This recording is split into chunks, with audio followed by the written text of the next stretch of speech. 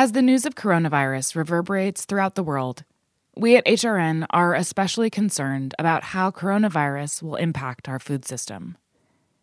We will use our platform to support the restaurant, agriculture, hospitality, and other food-related industries by maintaining our coverage and operations. As social distancing becomes the temporary norm, podcasts are more important than ever. There's never been a more crucial time to stay informed about the state of our food system and the way that food connects our global community.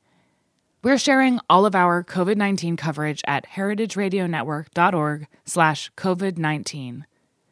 From interviews with nonprofit leaders and journalists, to firsthand accounts from chefs and restaurant owners, to reports on how the crisis is affecting regional farms. Our team is working remotely from all over to keep food radio alive. HRN needs your support more than ever to keep sharing essential stories and resources with our listeners. Make a donation of any amount. Visit heritageradionetwork.org/donate.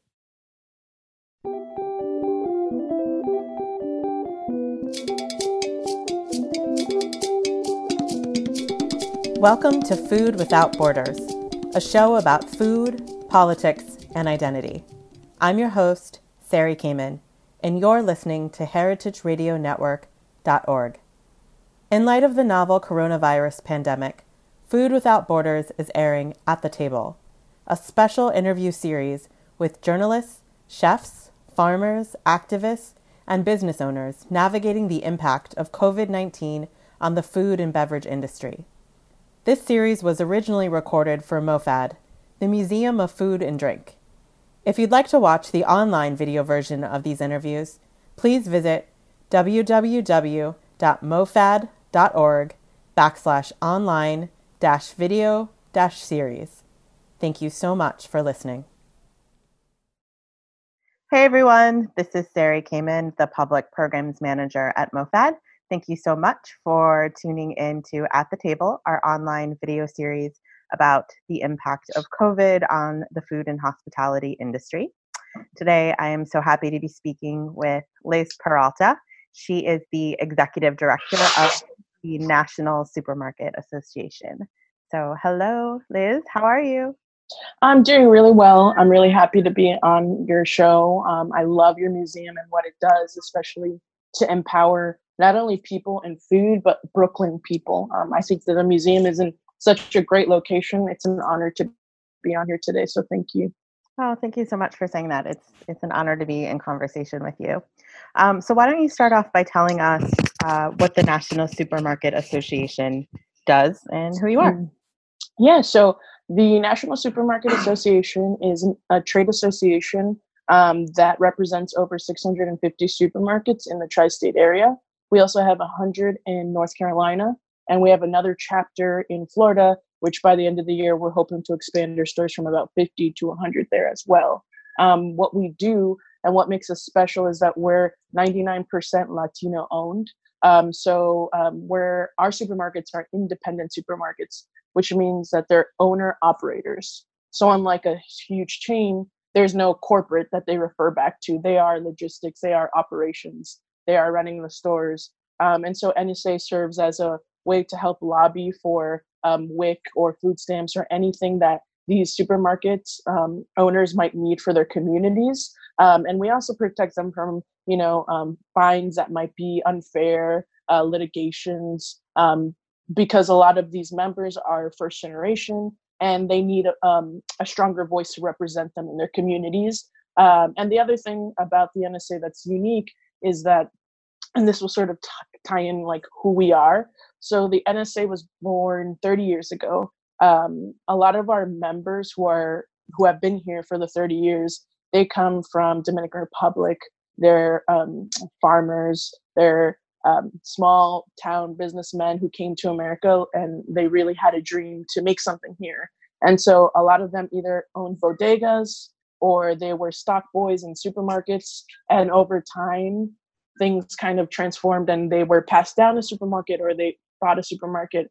But those who were bodega owners, what they noticed was that 30 years ago, Pathmark was given a huge grant to come into New York City because there was food deserts all over, but they weren't successful. And so all the Pathmarks in New York City were shut down. And so what ended up happening was that these bodega owners got together and they said in the basement of the founding president's house, and they said, we're bodegas and we don't have enough space to service people in food, what you would call a food desert. So we need to start creating supermarkets to bring fresh produce, groceries, and at the same time, if we have independent supermarkets, we'll be able to bring the nostalgic brands that our consumers love. So like we'll be able to import, export things.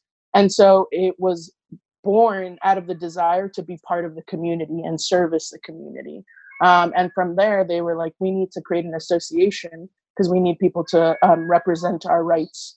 And in the middle of that, they kind of were like, wait, how can we create an association to help us if we're not creating an association that will help the communities that we're in?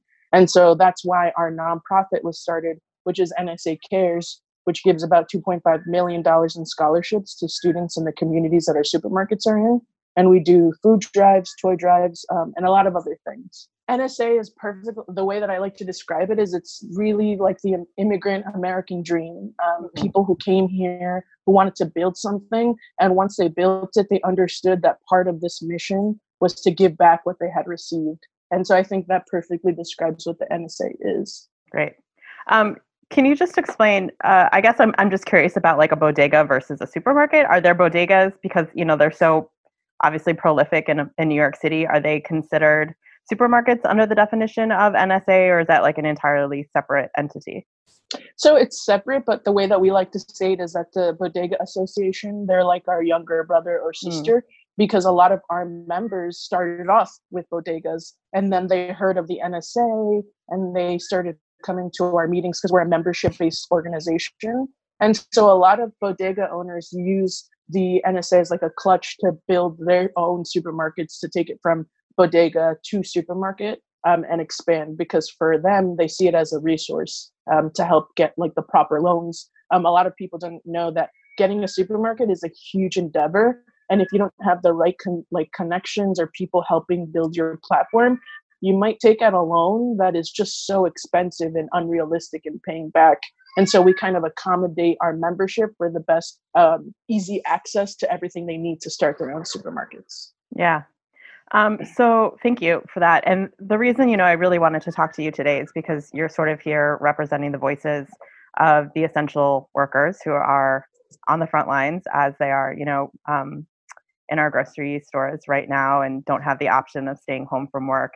And there's so many layers of challenges that the workers are facing right now because of the COVID pandemic that we're all dealing with. Can you just speak to like some of the various challenges that your workers are facing? Yeah, I mean, to just start off very simply, I think the first thing is that most of our supermarket owners have not been home since this started.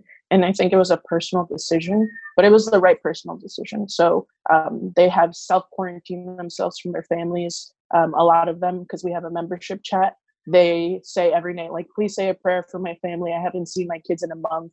And all I can keep looking forward to is when this is all over and I can embrace my family. Yeah. So that's just like wholeheartedly the struggle that I have to face and see and hear. And so that's one aspect. And then the other aspect is just, I know it's the same one, but there's just not enough PPE out there. And you have to think that like a doctor, a hospital, a clinic, they have a budget that allocates for, you know, PPE. We do have a budget like for masks and gloves, but they're for specific departments that need that all the time. Really true. We want to take care of our employees and we have to purchase PPE out of our own pockets, which then cuts the cost that we make to make ends meet. A lot of the things that are happening right now, like for example, the price gouging, it's just simple demand economics, demand supply economics. And we wish that there was just like a better communication with the consumer to help them understand that, because me being on their end, I would feel the same way. But since I have the resources to educate myself, I can say, oh, this is not the supermarket owners' fault. It's just the demand supply. I think other things that we're facing is that although people want to come together in this time to keep everyone safe, I think that oftentimes we're careless unknowingly. So you'll go to a supermarket, you'll wear gloves, you'll wear a mask, and when you leave, you'll just take your gloves and toss them on the floor. I know it's not devious or like trying to cause harm, but these small little actions that we take for granted come a long way, because that means that one less employee has to go out there and pick up gloves that may have the virus on them or whatever it is. But it's these little actions that will help us help the consumers as well. Wait, what do you mean? People throw their gloves on the floor of the supermarket? So basically, like as soon as you leave the supermarket, or if there's a parking lot, you could just go and you'll see that it's like a graveyard to gloves of people who have shopped at the store and left, or like the most common and you'll see on our members, people post it every day. Like, this is what I had to clean up in my parking lot. And what you'll see is in the parking lot where the spaces are, right next to the driver's side, you'll see like gloves on the floor. And so like our supermarket employees will have to go and pick them up. And again, this is not pointing fingers. I think it's just like careless actions that we don't think.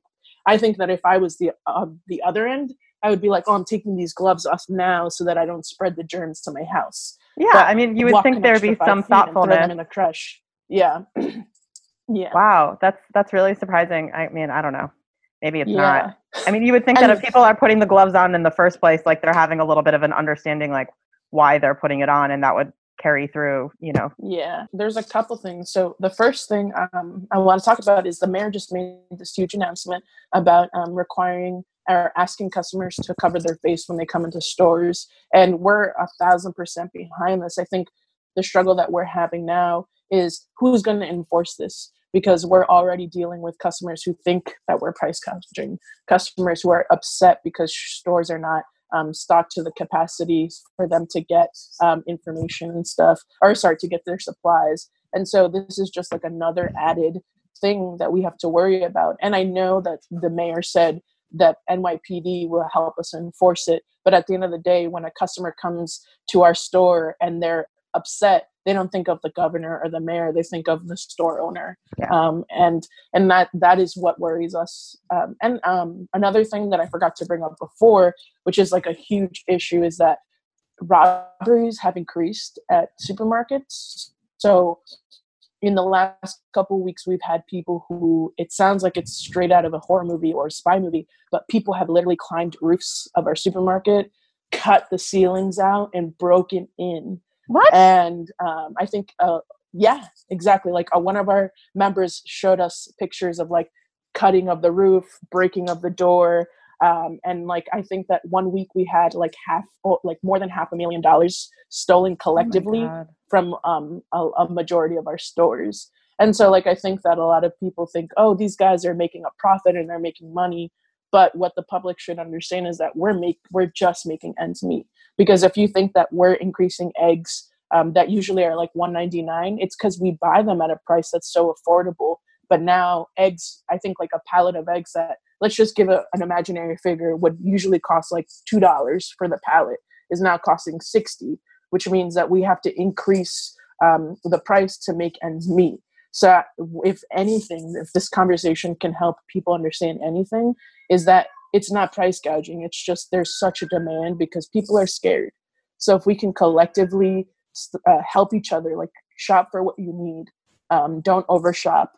We're not closing anytime soon. All the conversations we have with the city and state, their main objective is to make sure that our stores stay open. Right. So if we can all just shop for what we need, we can try to lower the demand, which will then lower the prices. And the other thing, we really worry about women and children. So when March 1st, May 1st, April 1st comes, please be aware to shop for things that are not WIC or food stamps, because the other major problem that's happening now is that the virus is spreading. We're trying to flatten the curve, but these like legal aid companies, they haven't adjusted like the price of eggs. So a mom who usually would have allocated like $1.99 for eggs are $6. They need to adjust these things. So if you're taking the last box of cornflakes that they qualify, who's going to split the difference? Obviously, I think the government is working hard to fix that. But in the meantime, we can all do our part by being hyper aware of what is for food stamps and WIC to help these people that don't have the resources to hire a lobbyist. And we're doing that, like fighting for those people on our end. Yeah. So how do people know what foods are designated for people, who get WIC benefits or SNAP benefits? So usually on store shelves, like I know that our supermarkets will have it labeled like this is a WIC or food stamps. But for basic needs, like think of like cornflakes or anything that doesn't have sugar. So like not Frosted Flakes, but like the generic version of that. That would be something. Milk, eggs, like things that are simple, generic things that like are healthy. So the WIC and food stamp programs are programs generated to help women keep their kids healthy and safe. So think of anything that's nutritious and low in sugars. And if you have a question, like if you're shopping and you're like, hey, is there a WIC? You can ask, because we will point out everything. Right. And a lot of our stores are also doing, if you feel like you're doing shopping and you want to pick up 10 items for someone in need, you can purchase them, and then we'll create goodie bags and give them out to people in the community who need them. Okay, that's great to know. So what's the window that people should avoid shopping if they're not someone who relies on SNAP or WIC? I think that like what we always say, the first week of the month is when most families get their SNAP and WIC, and that's when they're shopping. That's usually after like the second week, whatever's on the shelf is usually pretty good.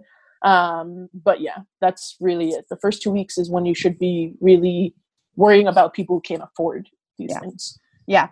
And kind of to your point about over shopping or buying more than you need, I think it's kind of difficult sometimes to sort of figure out like in this moment what the best way to approach shopping is, because people feel pressure to, overbuy because they don't want to go to the supermarket as regularly as they would have because they're trying to avoid, going out.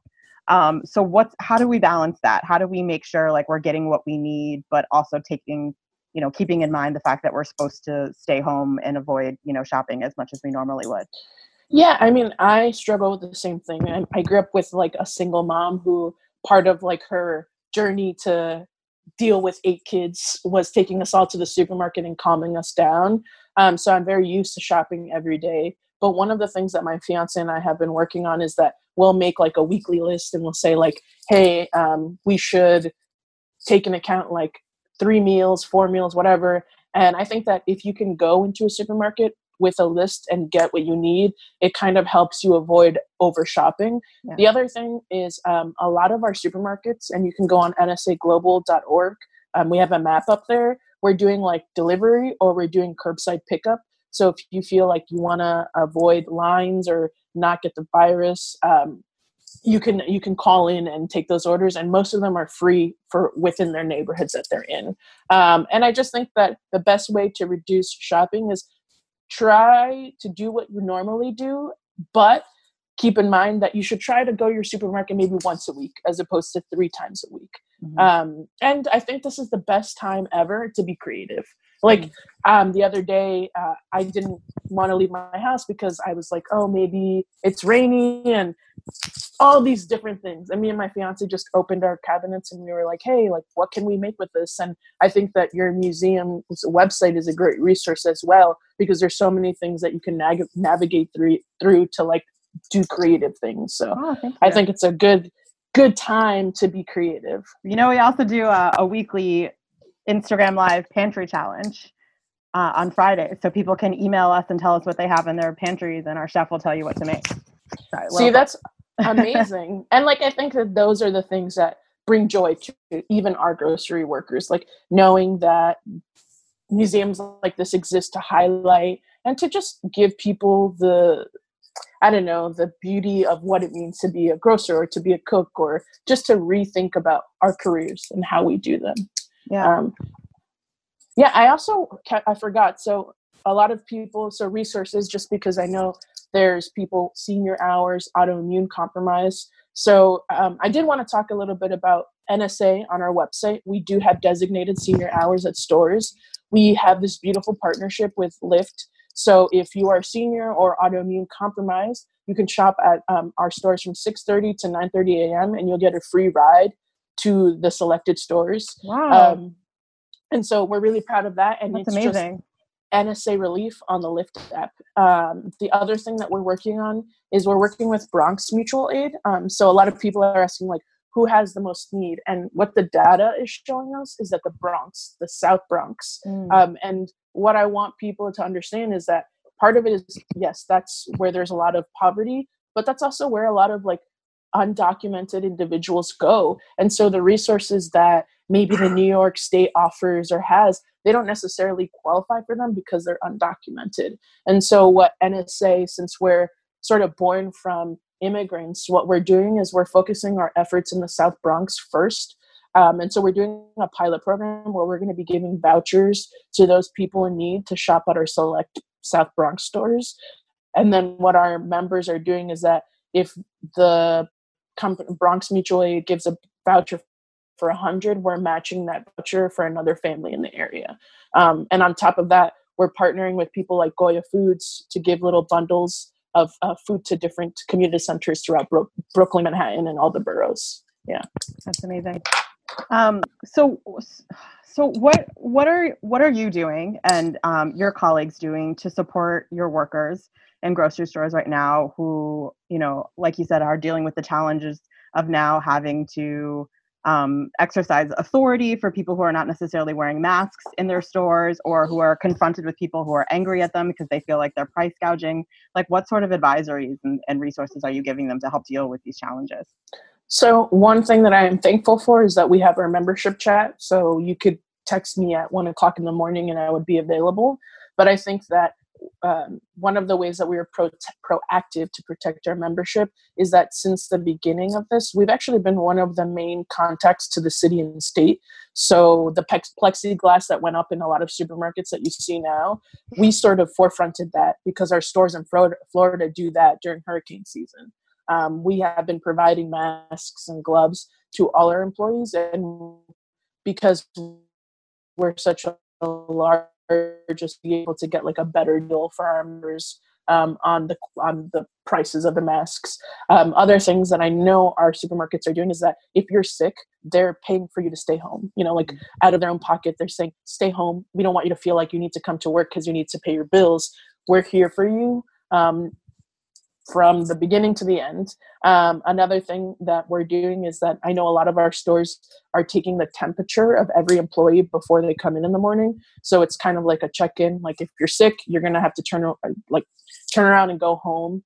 And then one thing I will say is that over the last couple days, elected officials have been showing up at our stores and giving like lunch to our essential workers, and that's been really helpful. But I think the best thing that the NSA does is that we are a resource. Whenever there are updates, we send them to our membership as soon as possible. If inspectors, because there are some inspectors who have gone into stores and tried to fine us for like the bottle machines not working, but we took an action and we decided to close them down, because why would I do a bottle recycling service so that I could continue to spread a disease? Right. And so we fight those bills. Sometimes police officers unknowingly show up to stores and tell us that we need to close X, Y, or Z or change X, Y, and Z. And so our members call our legislative team and we'll take care of issues like that. Mm-hmm. So we're basically like another arm for our membership, but we're also another arm for our community, because our members will call us and say, so-and-so, like the food stamps, there's like the Enfamil milk, which is like the milk, the breasts, if you can't breastfeed, mm-hmm. you have the little cans of powdered milk. Our members will say like, this stock has decreased, and so families can't get this. And so we'll call the city or state and we'll work on like how to create better logistics to get these things that families need. And so I think we try to be involved as much as possible, but we can't always be there because, right. Yeah. You do the best you can. Yeah, we do the best we can. Yeah. So how can people in the community, not people who are members of the NSA or, you know, people on your team, how can we best support you, and how can we best support the workers that you are advocating for and representing? Yeah, so I mean, a couple things are, if anyone has resources for PPE, a lot of our supermarkets are fortunate enough to have money to pay for their staff. Some of our supermarkets are brand new, and they're like, when you think of independent supermarkets, think of mom and pops. So some of them are like startups that just opened and they're struggling for resources. So if anyone has contacts for donated supplies, please email, staff.nsaglobal@gmail.com. And the other thing is that we also have a fund, and we're going to be sharing a link on our website pretty soon. But it's just like a GoFundMe charity, because most of our members are saying all we want the public to do is be gracious and thankful. Please don't come to our stores and yell at us. Before you call your local media agency and accuse someone of price gouging, call us, because we will tell you straight up. Like, we'll give you receipts, we'll show you.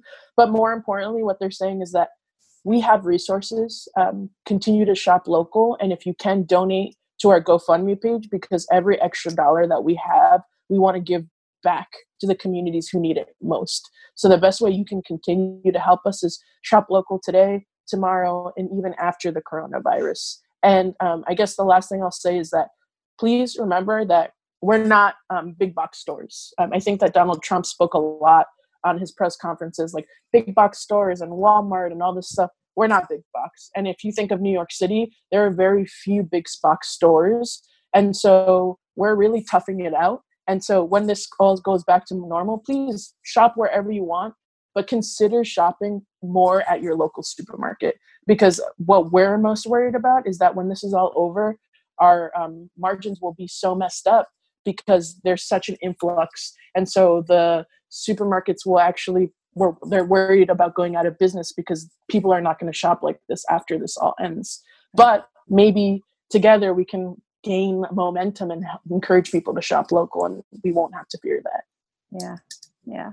And everyone listening, please be kind to the workers out there. They're working so hard and sacrificing so much by distancing themselves from their families and making sure that we all get fed right now. So Elizabeth, I want to thank you so much for taking the time. It was so eye-opening to have this conversation with you. And I mean, on behalf of MoFad, thank you so much to all the workers that you represent, and all the essential workers out there. Thank you so much for your sacrifice and for what you're doing right now. Thank you. Thank you. I really appreciate it. And, please just continue to stay safe and stay well. And that's it. Thank you. Thank you very much. Okay. I appreciate that. Yeah. Thank you. Bye. Bye. Thanks for listening to Heritage Radio Network, food radio supported by you. For our freshest content, subscribe to our newsletter. Enter your email at the bottom of our website, heritageradionetwork.org. Connect with us on Instagram and Twitter at heritage_radio. You can also find us at facebook.com/Heritage Radio Network. Heritage Radio Network is a nonprofit organization driving conversations to make the world a better, fairer, more delicious place. And we couldn't do it without support from listeners like you. Want to be part of the food world's most innovative community? Subscribe to the shows you like, tell your friends, and please join the HRN family by becoming a member. Just click on the beating heart at the top right of our homepage. Thanks for listening. This program is powered by Simplecast.